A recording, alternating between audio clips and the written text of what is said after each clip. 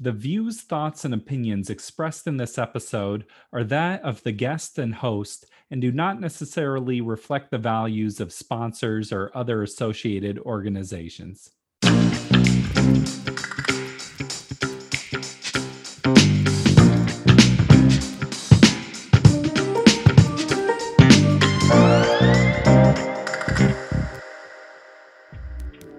Welcome to the Parental Compass, presented by Family Education and Support Services. I am your host, Bobby Williams. As always, if you like the show, please subscribe. Any platform, just hit that subscribe button. Surgery can be a scary situation. It can be even more scary when it's happening to your child. It brings up questions. How do you explain to them what's going on? How do you help them manage all the pain? Luckily, we have answers. I don't have answers, but my guest today does. Maggie McMillen is a registered nurse that works with children who are just coming out of surgery. She's done this work for a long time and has a lot of insight to give us. Let's check it out. Preventable child injuries. Is there something where you see like kids break their arm doing this often, or what should parents avoid to have their kids not breaking bones? Yeah, so we usually kind of like joke between each other. Was it monkey bars or a trampoline? So those are like the two common activities we see children break bones with, typically like the upper arm. But yeah, definitely trampolines and monkey bars for sure. How does that even happen with monkey bars? They just fall on their arm? Yeah, they try and catch themselves. And when they plant their arm and then they fall, just the position of impact to kind of fracture their upper arm. Are there questions that parents should ask a surgeon when preparing for a surgery? Like, these are the smart questions. Ask your surgeon this. It really kind of depends on the type of surgery, but it's always great to ask how many years of experience they have doing this particular surgery or how frequently that they've performed this type of surgery. And then also just to ask, like, what's the realistic timeline for recovery? Because some kids or some parents kind of think that this is a really quick in and out, totally fine the next day, when in reality, it could be like a good week or so, or even a couple weeks before their kid kind of bounces back to their normal routine. So I think just kind of having those goals in mind to see like what is realistic for my child, so they're not set up for failure or disappointment in terms of their child kind of being under the weather for a little bit afterwards. Yeah, like, we're gonna have to miss soccer practice. Right. And it's a total disappointment for both parents and the child. So it seems like it's important for them to educate themselves about the surgery. Absolutely. Yeah. What about educating the kids? Because on one hand, it's probably good for them to know what they're getting into or what's going on. But then on the other, you could be freaking them out. There's definitely a gray area, a happy medium between the two, depending on what's developmentally appropriate for them. For instance, I wouldn't explain to a 2-year-old what was going to happen the same way I'd explain to my 12-year-old what was going to happen. So we really utilize child life specialists. Typically, they're in the most children's hospital, and they usually have some type of education background. And so we explain that, we have to have our tummy fixed because we have a bump in our tummy, or our tummy hurts really bad, or our arm hurts really bad. And we kind of use age appropriate explanations to them. And I would say be totally upfront and honest. Like, we're going to the hospital. It might be scary, but they're here to help us. Be honest and open, but also like kind of protect them a little bit so they're not terrified and have high anxiety going in. But I've had parents bring their kids and told their kids that we're going to Disneyland once they go to sleep, and they wake up and they're like, "Where's Disneyland?" And it's a totally, I think that's kind of an inappropriate response. Like, we understand that this is going to be a scary experience, but we want them to be prepared that they're in a safe environment, and we're here to take care of them and keep them safe. And that overall, we're here to help them and make them feel better. And so just kind of being prepared to say, like, I always tell parents, like, get online, show them what the picture of an operating room looks like, and just say, these are our really big bright lights, or this is our fancy table that goes up and down and turns you all around. And this is sleepy medicine, and we go to sleep, and the doctors and the nurses are there to take care of you. So just kind of using appropriate developmental language that's not as intimidating as saying, hey, they're going to put a tube down your throat, or we're going to poke you. Those kinds of things we don't say. And I always tell parents, like, we give a pre-med, like usually some type of relaxing med like Versed. And a lot of parents are kind of apprehensive to give their child that, but it really, in the long run, it helps them relax and be a less traumatic experience, because they're kind of in this state of like, I don't really care about anything that's going on right now. And that's kind of what we want, because that med will wear off, and we don't want them to remember what happened, because we want them to have a positive experience, even if it is a little scary. That Disneyland story just sounds awful. It's like the anti-Disneyland. Or even like where they're going to the North Pole. I'm like, that's not appropriate. So just being honest that like, hey, this might be scary, but mommy and daddy are going to be with you, and we're going to see you as soon as possible. And these are our friends here to help us. So just kind of talking them up to be like, this isn't, this isn't probably where we want to be right now, but we're going to help you, and we're going to help you feel better. And it's okay to be scared, but to trust us. I'm trying to convey like the doctor is not a scary person. They look scary with their goggles or whatever. Yeah. And, even with my 2 children, every time they have a checkup or anything, I always am very upfront and honest. Like, we might have a poke today, but afterwards we're going to go do something special. Or when the doctor walks in the room, we say, hey, this is mom's friend. Can you say hi to Dr. So-and-so? And that kind of like relaxes the child. Like, okay, my mom trusts this person or this medical provider, so I can also trust this medical provider. That's a huge improvement for kids.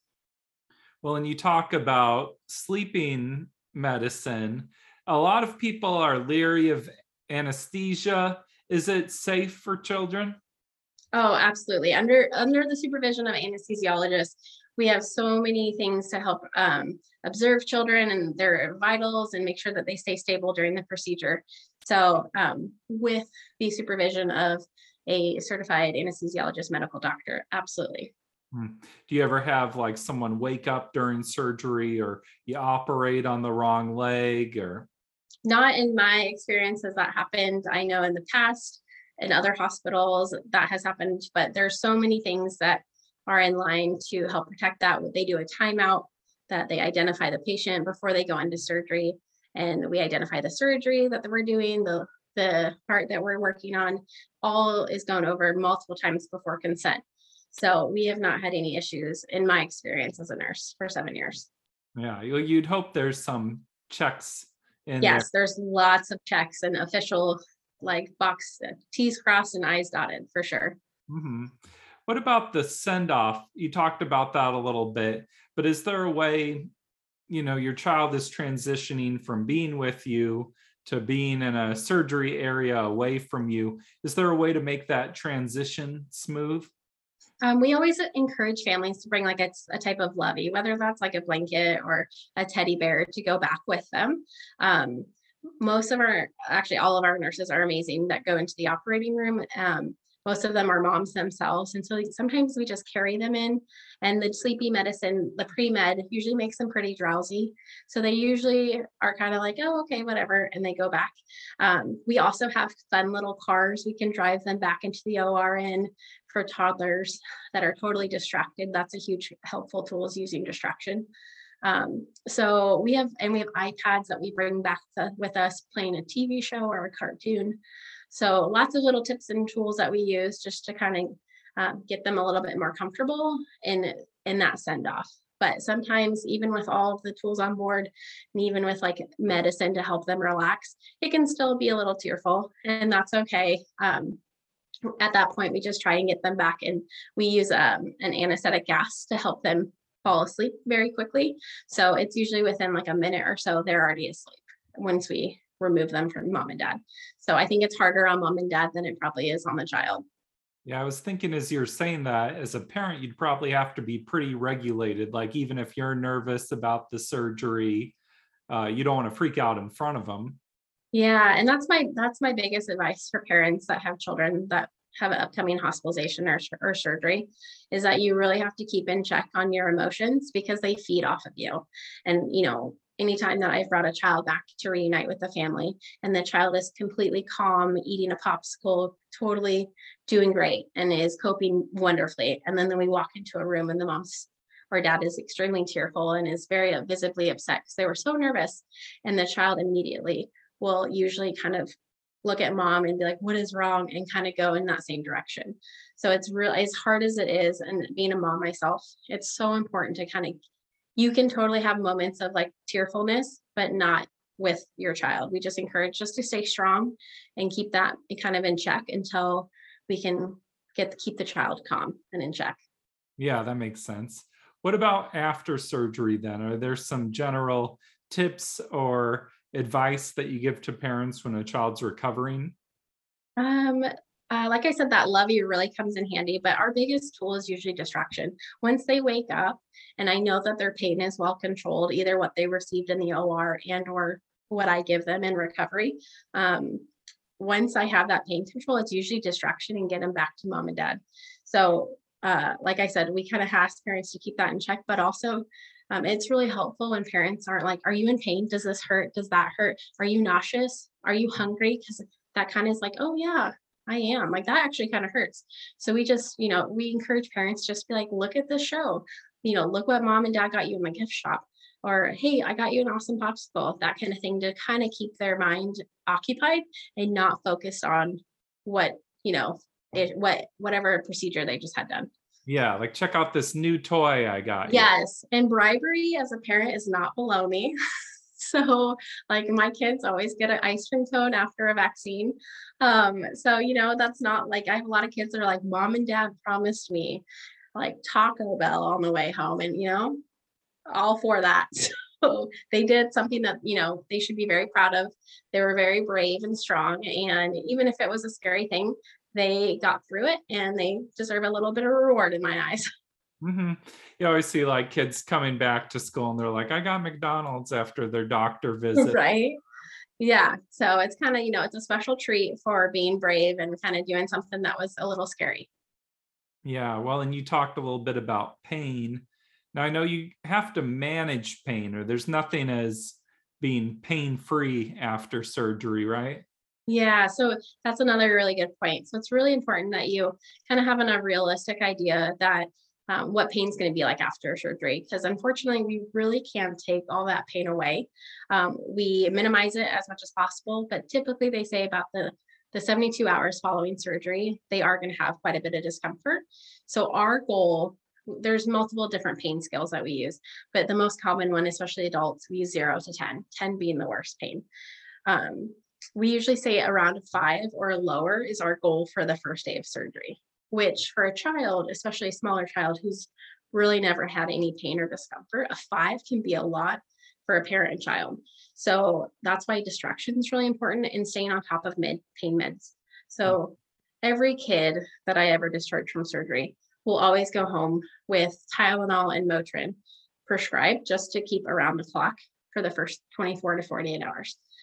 Once those both ibuprofen and Tylenol are on board, and they're still saying a 5 or more out of 10, a 5 or more out of 10 of pain, we say, then we also usually give a narcotic. So, we also look, for example, younger kids, they can't communicate what their pain level is. My 3-year-old wouldn't be able to tell you appropriately that my pain is a 6 out of 10, correct? So we look at their body language. We look at their face, if they're grimacing.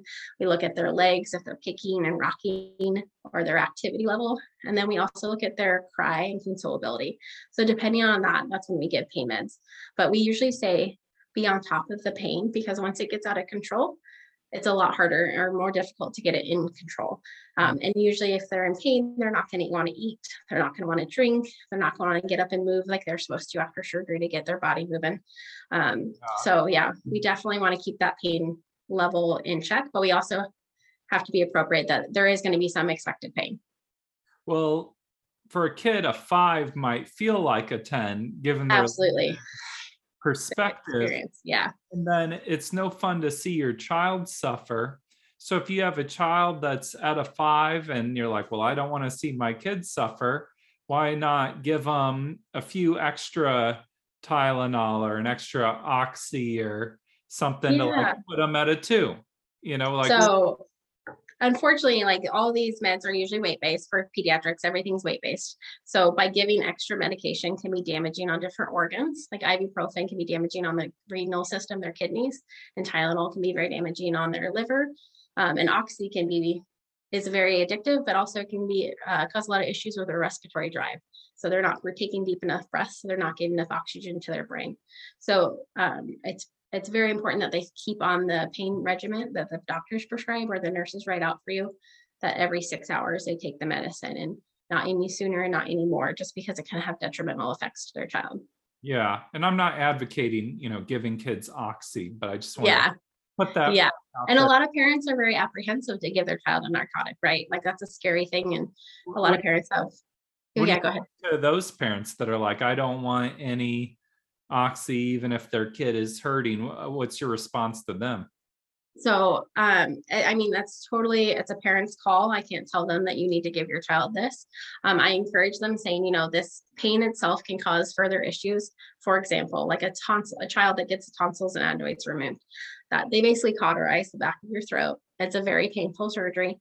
If they have a lot of pain, they're not going to want to drink fluids and they're not going to want to eat until they become dehydrated. And the more they become dehydrated, the higher risk of them actually having a postoperative bleed is. And so they may actually have to go back into surgery because they start bleeding from their from their surgical sites again.